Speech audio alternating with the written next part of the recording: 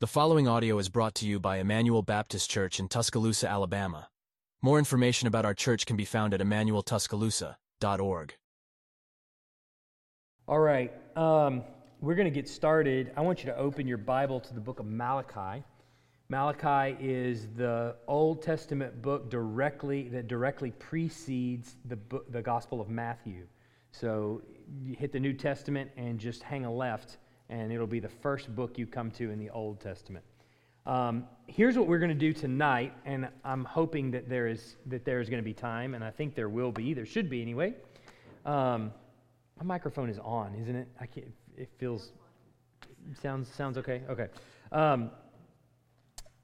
With Malachi, we are going to read every word in Malachi.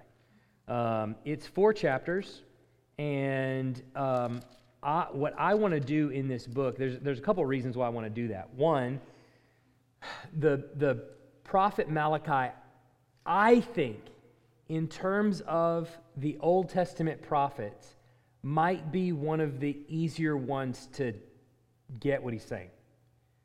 Might be one of the more straightforward prophets in the Bible. We've all seen over the course of the last however long we've been doing the prophets that it can be a challenge to read the prophets. Malachi, I think, so long as you understand this much of background information, I think you can pretty quickly pick up on what's being said. And I think you can pretty quickly get your toes stepped on just by the words that we read. So you might want to pick them up off the floor. That's what I'm advertising. You might want to, and not from anything that I say, just from reading the book. I think you're going to hear some cultural parallels, is all I'm saying, all right? So maybe not. I don't know.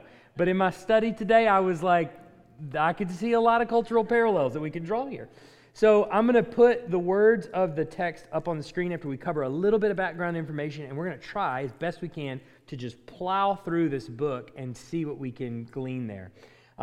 So I'm going to skip the review portion that we had a couple weeks ago because it was about a different Old Testament book, and we're just going to go straight to Malachi. So the final source of Old Testament historical information is the prophet Malachi. Now, little is known about him in particular because his name means, depending on how it should be translated, it either means my messenger or his messenger. So, is that a generic name or like a pen name for a prophet that's meant to be anonymous otherwise? Or is there an actual person named Malachi? Either one could be true, all right? We don't know, to be honest. There's a lot of people, I think I'm probably more in the camp that there was a guy named Malachi, and it wasn't just a pen name, that it was otherwise anonymous.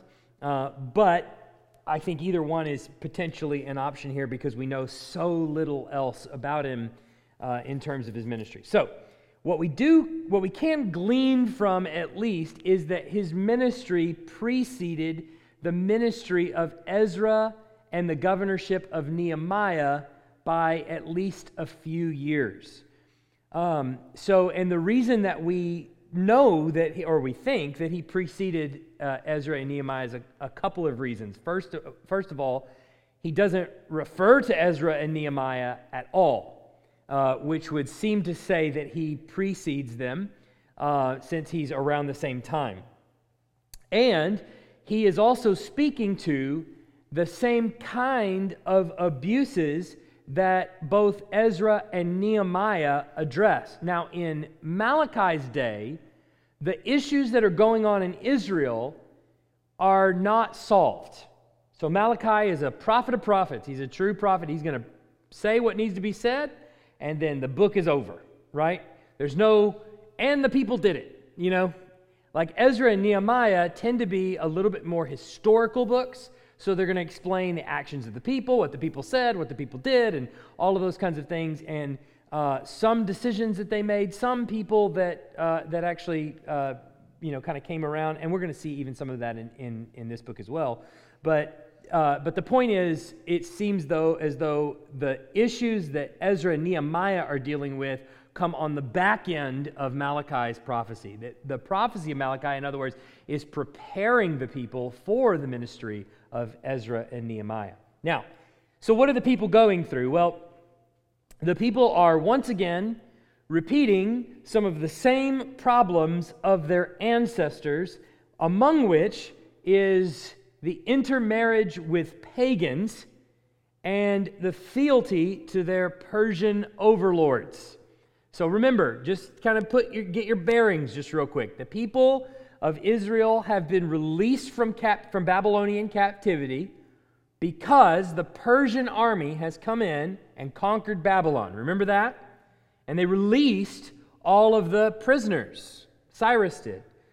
They released them immediately to go back, and they started building. They commenced the building. It sat for a little while. They finally got something going around 515, and then some years later, they're kind of living with this shabby-looking little temple, and they very quickly, into the 400s, went right back to the patterns of their ancestors.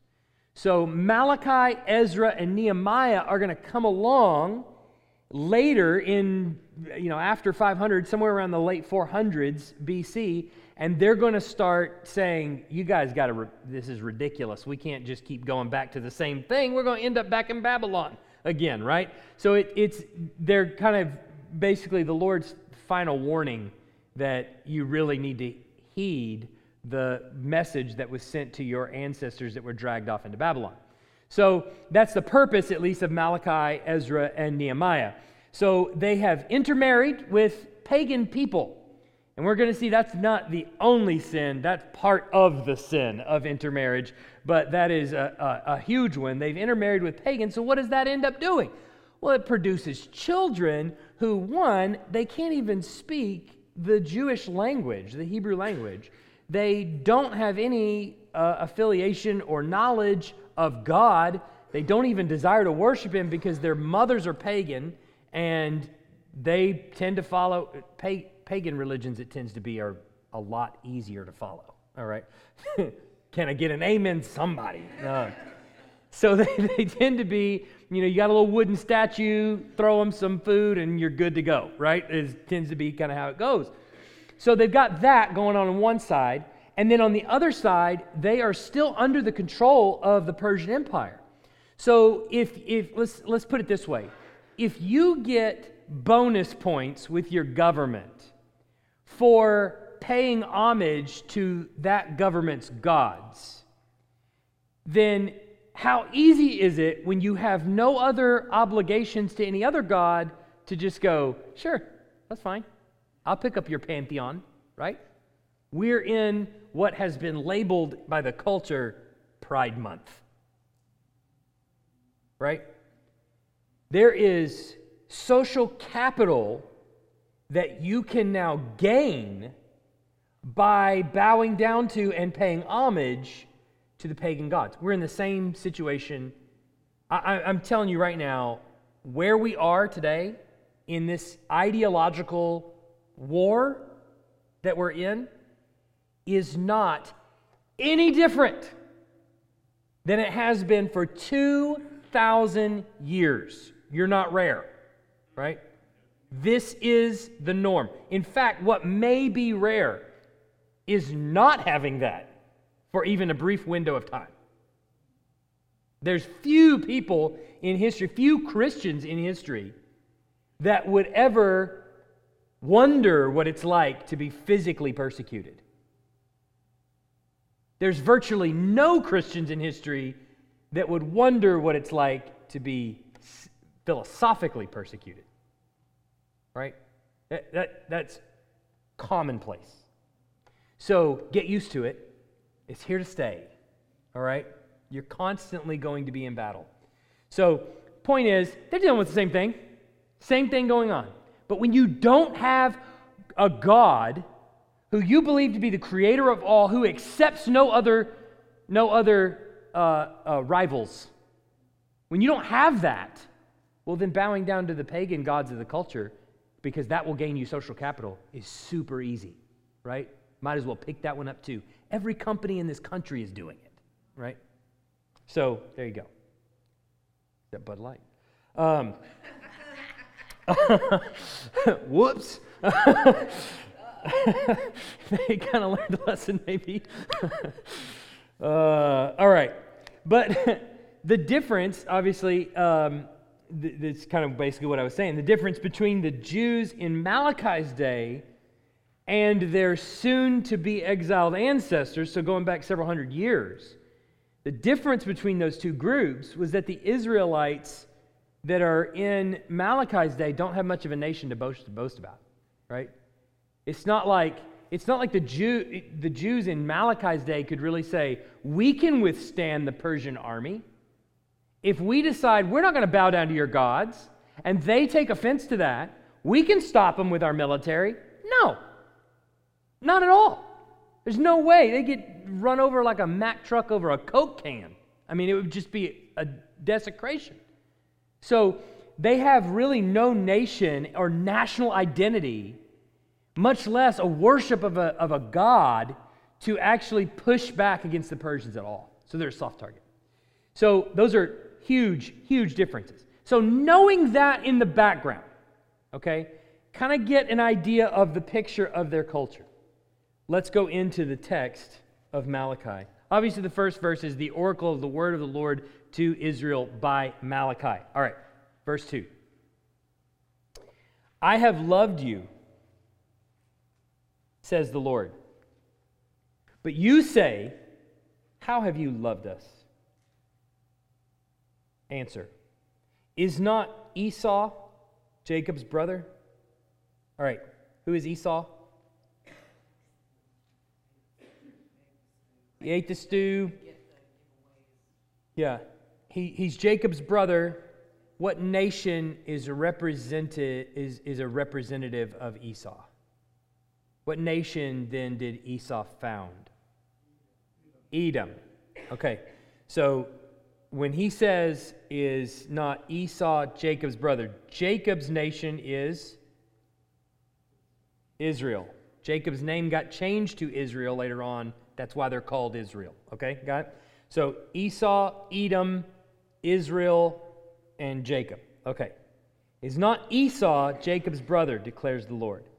Yet I have loved Jacob, but Esau I have hated.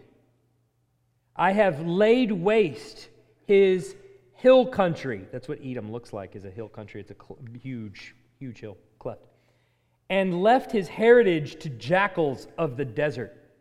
If Edom, so here we go, this is Esau's children.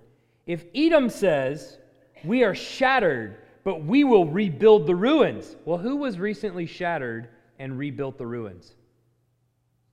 Who is that? What nation has recently been shattered and the ruins been rebuilt? Israel did, right?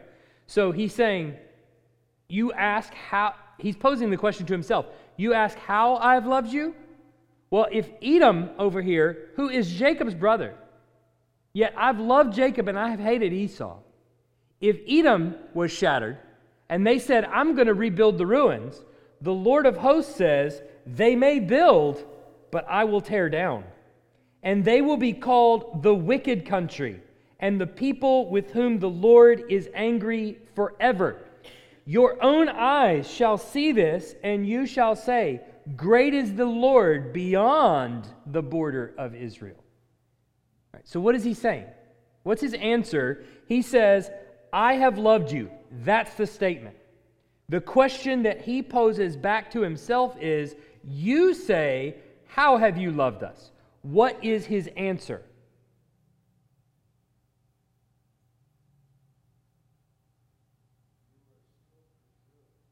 You are preserved. That's your answer. You were shattered, and I allowed you to be rebuilt. In fact, nay, I would even say, I caused you to be rebuilt. If that happened to another nation whom I don't care for, I would not allow them to be rebuilt. Though they would try, I would tear them back down again. So what is the answer then? I care for you. I love you. How? Because you're here. I have allowed you to live, is the answer. That's a heck of an answer. All right.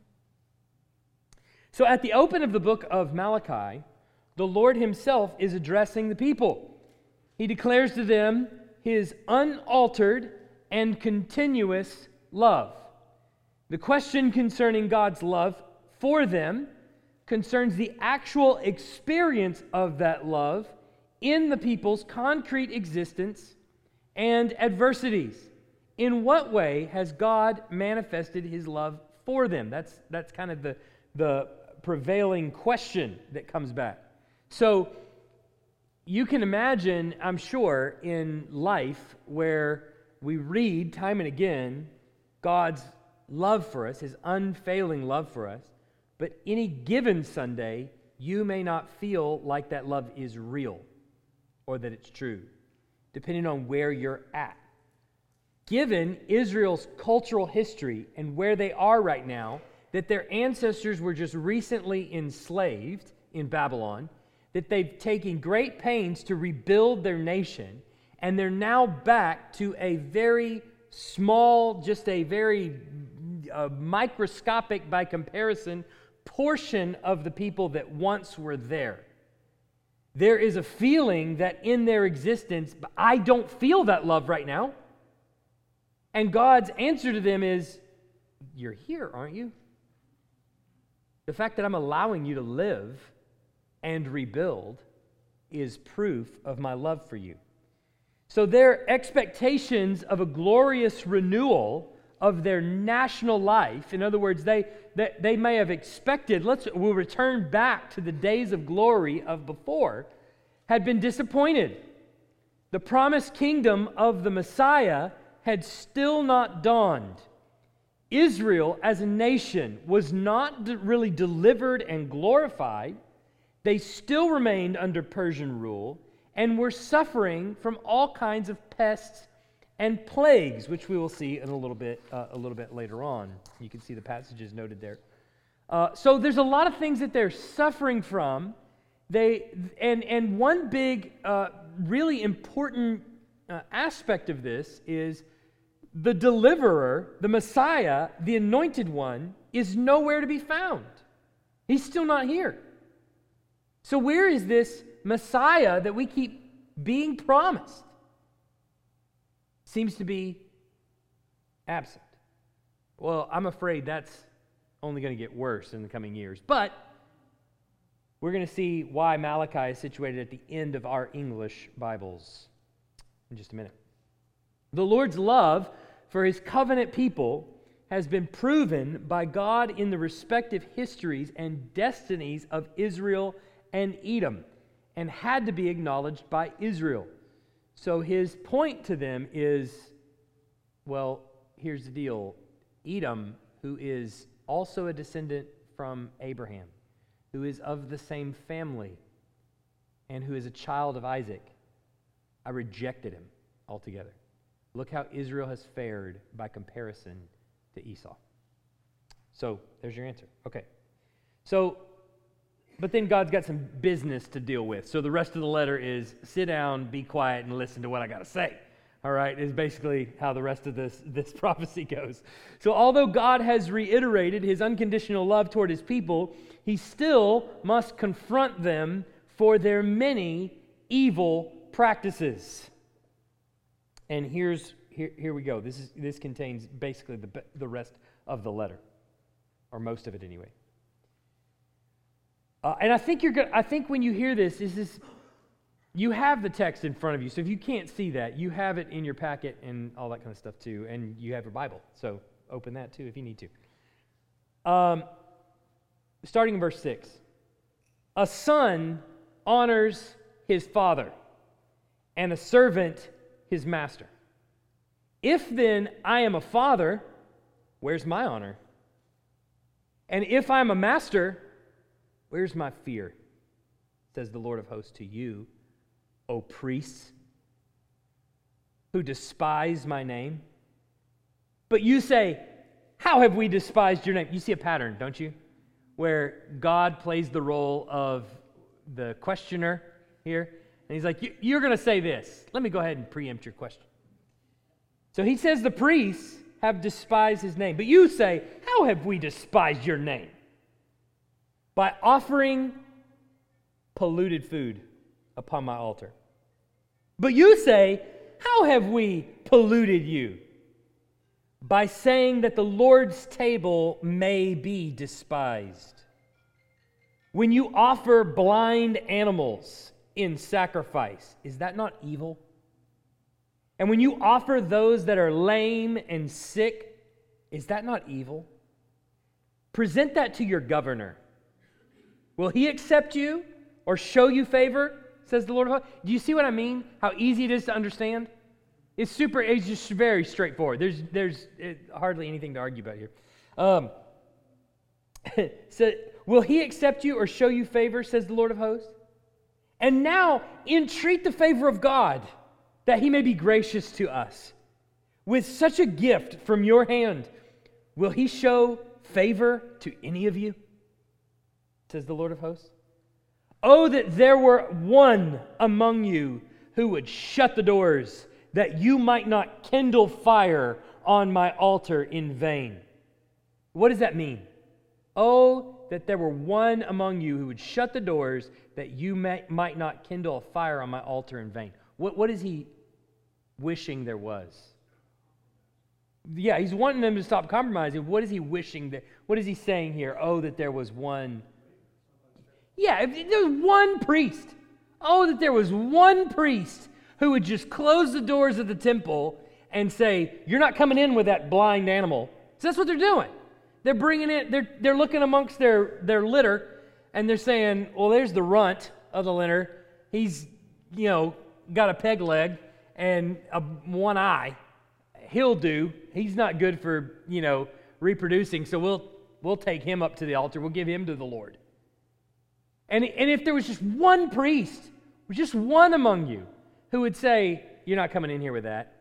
You go home and get your best one, and until you do, we're not even going to start the fires, right? But there's not even that there. I have no pleasure in you, says the Lord of hosts, and I will not accept an offering from your hand. Is he talking about the people? Who's he talking about? It's the priest right here. Oh, priests. All right. For from the rising of the sun to its setting, my name will be great among the nations. And in every place, incense will be offered to my name, and a pure offering. For my name will be great among the nations, says the Lord of hosts. What is he concerned about? His name being great where? Among the nations. And nations and Gentiles is the same word. Okay? So anywhere you see that, typically. Goyim, all right? Says the Lord of hosts. But you profane it when you say that the Lord's table is polluted and its fruit, that is, its food, may be despised. But you say, what a weariness this is. And you snort at it, says the Lord of hosts.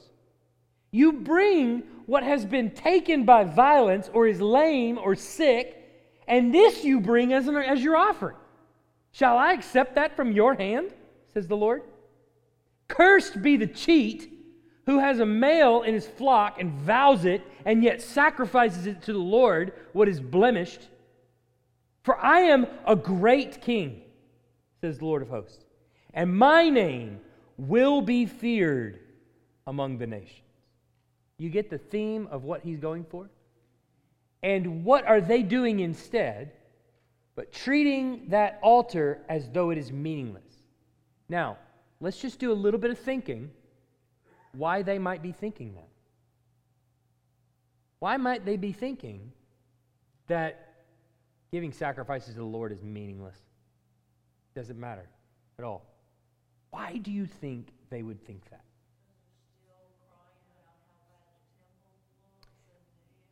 Got to be part of it. They're having to rebuild. When they were taken out into exile, in their minds, our ancestors served you faithfully. They were true to the one true God. We know that's not true, but in their minds they were. And this is how you treated them. brings to mind, doesn't it, is there a God in heaven? What happened to the Jews after the Holocaust? Right? I mean, can you find a Jew now that even believes in God? I mean, there are certainly some, and there are some coming to Christ, but if there was a big room full of Jews and you just pointed to one, chances are he's going to be an atheist. I mean, the odds are really good that he's going to be an atheist. So a pattern of suffering can do that to those who are not his. First and foremost, God demands pure offerings. So these are a list of the evils that he's going to go through. The first thing is he demands pure offerings, but they have despised the name of the Lord by offering defiled sacrifices on his altar. Defiled sacrifices on his altar. We're going to keep going. And now, O priests, this command is for you. If you will not listen, if you will not take it to heart to give honor to my name, says the Lord of hosts, then I will send the curse upon you, and I will curse your blessings. Indeed, I have already cursed them, because you do not lay it to heart. What's the problem here? What are they not doing? Laying it to heart. What does that mean? Yeah, not taking or his commands seriously. Now, O priest, this command is for you if you will not listen. If you will not take it to heart. In other words, if you will not hear what I'm saying. Behold, I will rebuke your offspring and spread dung on your faces. That's a heck of a punishment. The dung of your offspring. That's a worse punishment. You shall be taken away with it. So shall you know that I have sent this command to you, that my covenant with Levi, who is that? The priests. Yep, the line of the priests. So he's still dealing with the priests. May stand, says the Lord of hosts. My covenant with him was one of life and peace, and I gave them to him. That is, life and peace, I gave them to Levi and his offspring. It was a covenant of fear, and he feared me. He stood in awe of my name. The high priest didn't just waltz into the Holy of Holies, did he? No, right? He feared the Lord, and so he didn't do that. True instruction was in his mouth. And remember that, true instruction was in his mouth. There was fear in how he responded in worship, and then there was true instruction in his mouth. And no wrong was found on his lips. He walked with me in peace and uprightness, and he turned many from iniquity. And he's not just talking about one individual, he's talking about the line of the priesthood in general. For the lips of a priest should guard knowledge. Remember that word. Guard knowledge.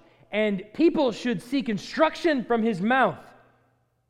For he is the messenger of the Lord of hosts. So what's the priest's job? He's a messenger of the Lord of hosts. So what is he supposed to do? He's to guard knowledge. In other words, he's to take the scriptures and he's to give them to the people, to let them know what they should and should not be doing. But you have turned aside from the way. Oh, they're also to live that out, right? Okay. But you have turned aside from the way. You have caused many to stumble by your instruction. You have corrupted the covenant of Levi, says the Lord of hosts.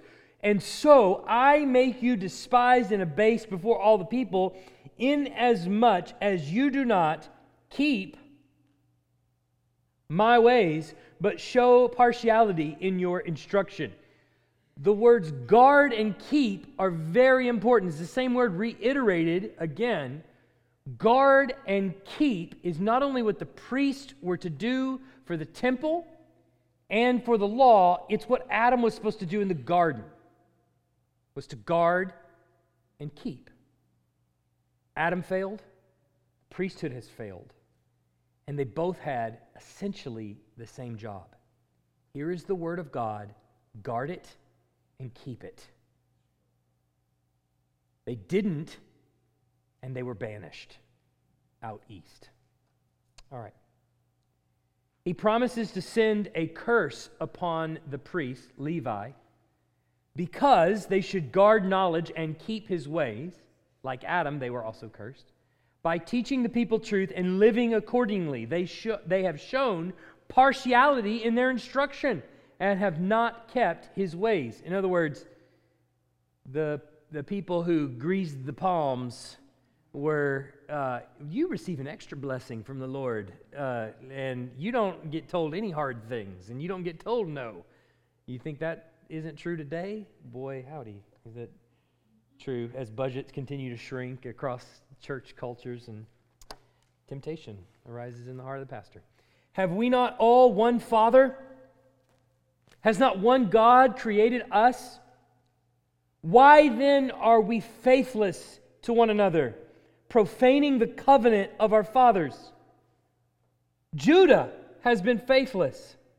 Now, I think he means Israel as a whole. But he calls out one tribe in particular. Why? Who has he just spent time with? Calling out. Levi. The tribe of Levi, right? Which is made up of the priesthood.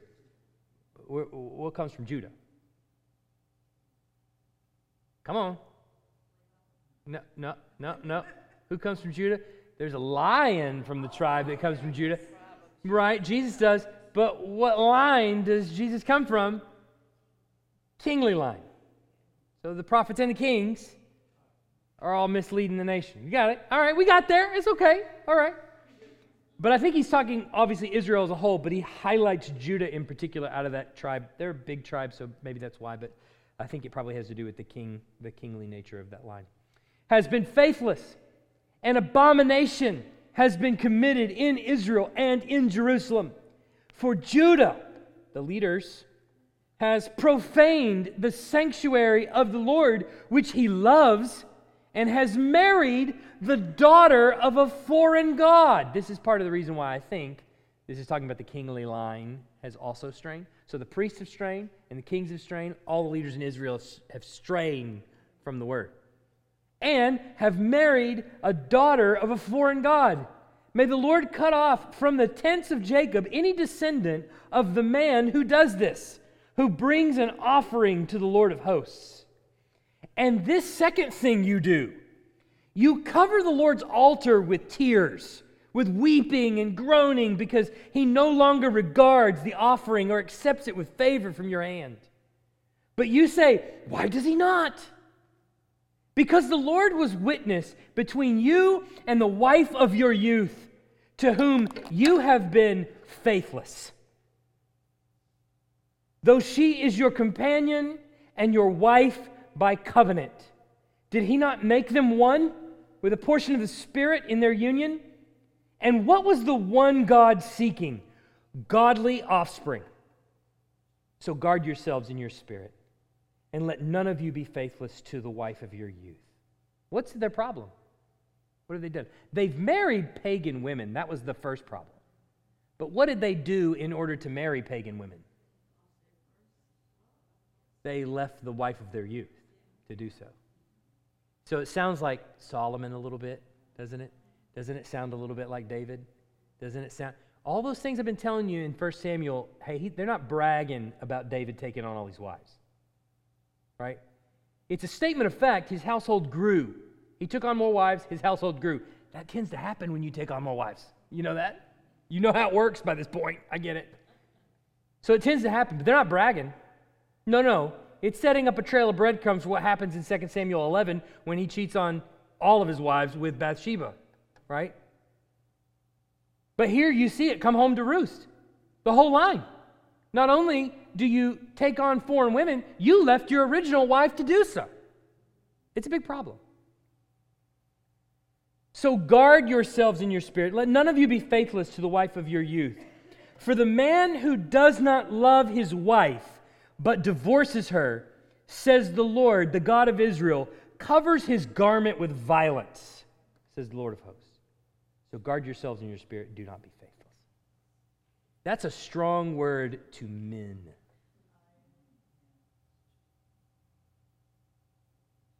Guard your family. It's just, I think when you're young, maybe, and newly married, maybe, you think, Or maybe even as you get older, you think to yourself, there's not a woman out there that would want this, right? It's kind of what you think. The devil has a way of making you appear like Tom Cruise in their dreams, the man of their dreams. And all of a sudden, the family comes tumbling down. And it's a temptation that I think as men, we have to be diligent about guarding, whether we're old or young. The reality is, part of what we're seeing, even in our culture at large, is a man problem.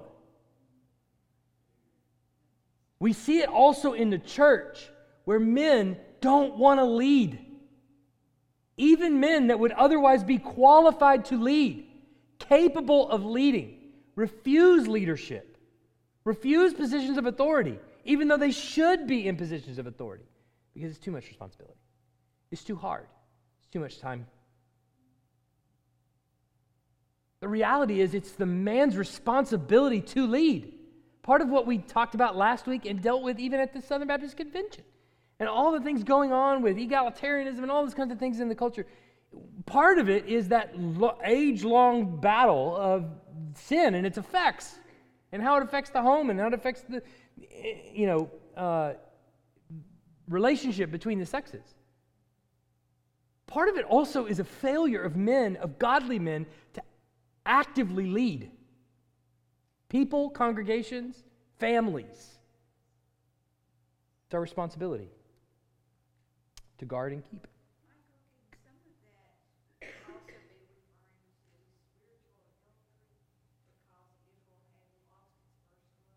Yes, some of it can be, and I think that's probably some allusions in there to it, and it's so often referred to in that way. I think this is literally true. I think this is what they are literally doing, is taking on foreign wives. And the reason is because that is actually a problem addressed in Ezra and Nehemiah, is that your children don't even know the Jewish language. This is an issue. You don't even know how to speak Hebrew. How are you going to read the Bible? Right? So that's a huge problem going on. So I think he's talking literally here. So many other places, you're right, it's figurative. And he might even mean some of that too.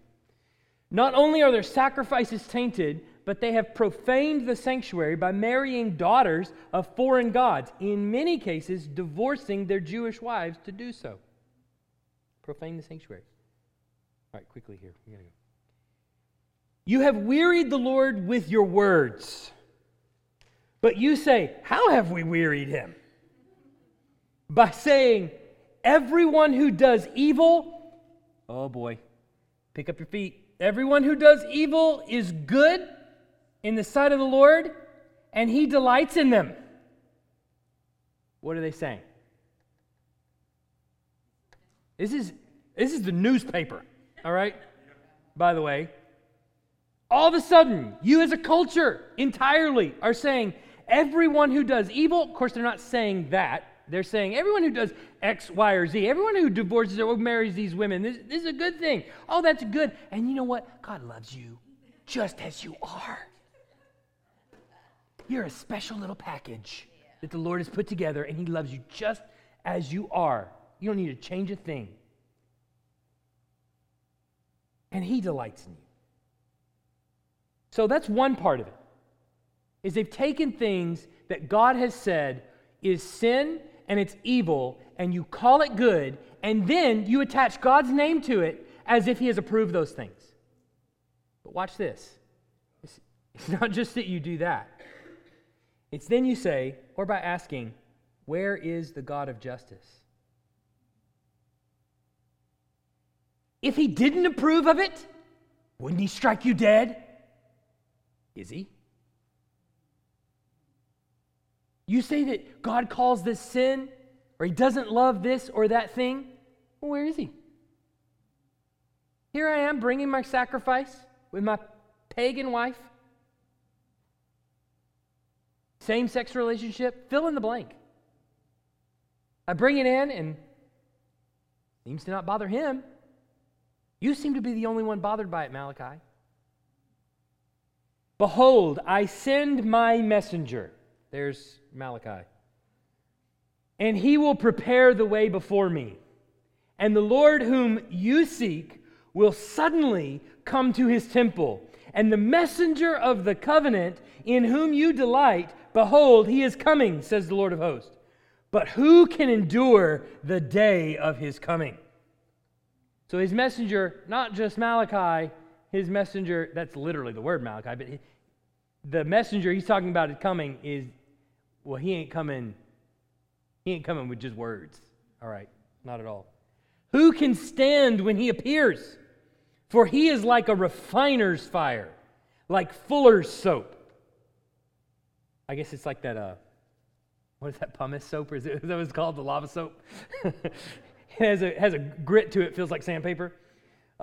He will sit as a refiner and purifier of silver, and he will purify the sons of Levi and refine them like gold and silver, and they will bring offerings in righteousness to the Lord. Then the offering of Judah and Jerusalem will be pleasing to the Lord, as in the days of old, as in former years. Then I will draw near to you for judgment. I will be a swift witness against the sorcerer. So we see some are going to be refined, but he's going to be a swift witness against the sorcerers and against the adulterers and against those who swear falsely, against those who oppress the hired worker in his wages, the widow and the fatherless, and against those who thrust aside the sojourner and who do not fear me. This is what he said earlier in the letter. This was the problem. You do not fear me. And I'm bringing one in, my messenger, and he's going to ensure that my people fear me, and the rest of them, what happens to them? He's going to be a swift witness against them. Well, we're going to find out what that means in just a second. They not only approve of evil, but they say that God delights in it. The fact that evildoers in general were not immediately punished is interpreted to mean that the Lord endorsed evil and was pleased with the evildoers, but the day of judgment is coming. Here's another problem. For I, the Lord, do not change. Therefore, O children of Jacob, therefore you, O children of Jacob, are not consumed. I do not change, therefore you are not consumed. What does he mean by that?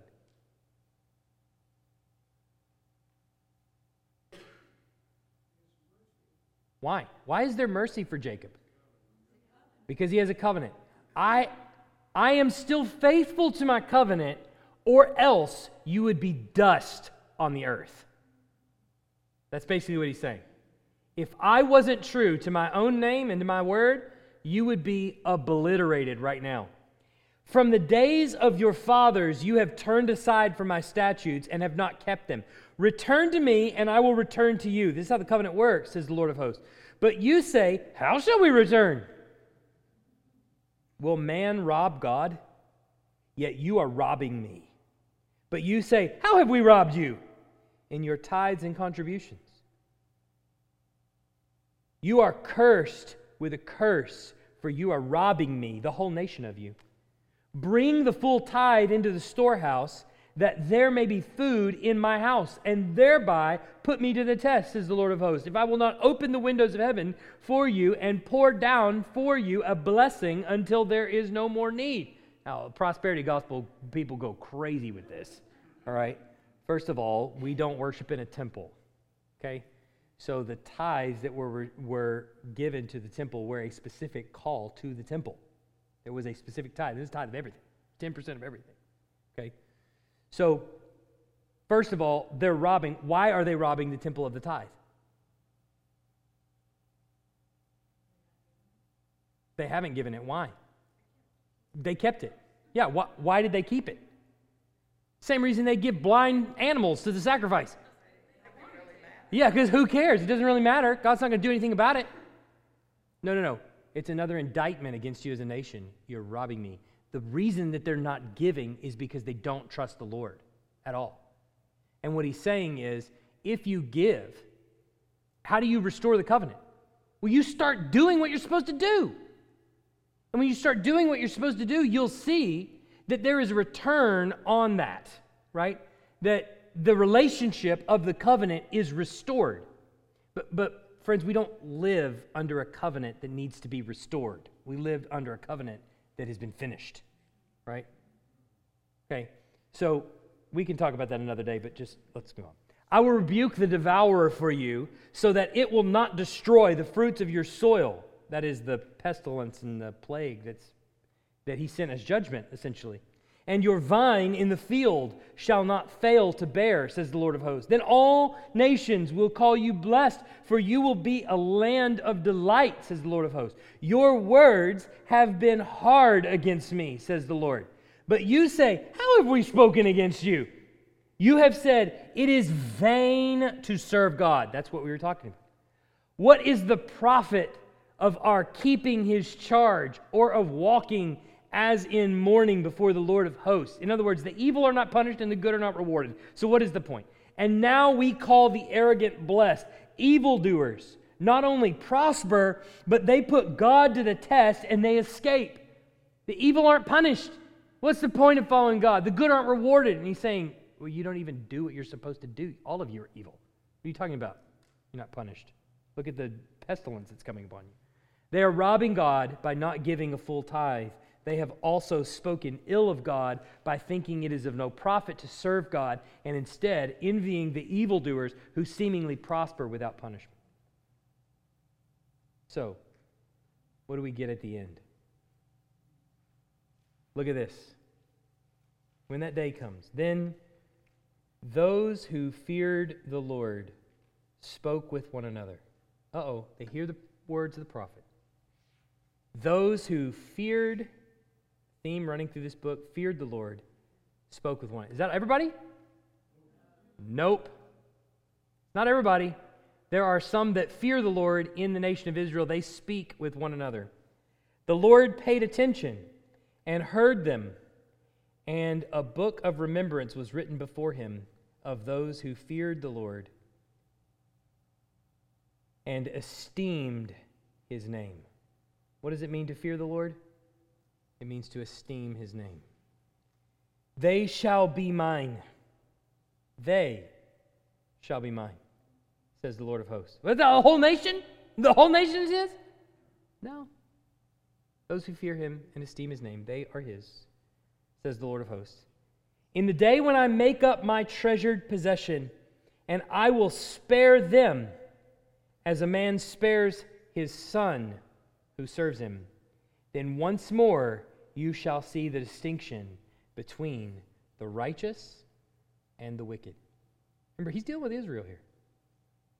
Between the one who serves God and the one who does not serve him.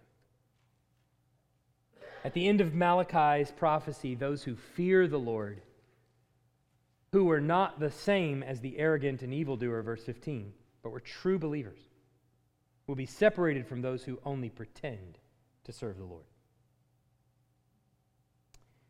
For behold, the day is coming, burning like an oven, when all, that sound familiar? When all the arrogant and all evildoers will be stubble. The day that is coming shall set them ablaze, says the Lord of hosts, so that it will leave them neither root nor branch. For you who fear my name, the Son of Righteousness shall rise with healing in its wings. You shall go out leaping like calves from the stall, and you shall tread down the wicked, for they will be ashes under the soles of your feet on the day when I act, says the Lord of hosts. Remember the law of my servant Moses, the statutes and rules that I commanded him in all of the world. Now, you read that and you go, oh, that sounds like final judgment. He's going to hell. He's going to send like a burning oven. He's going to throw them in hell.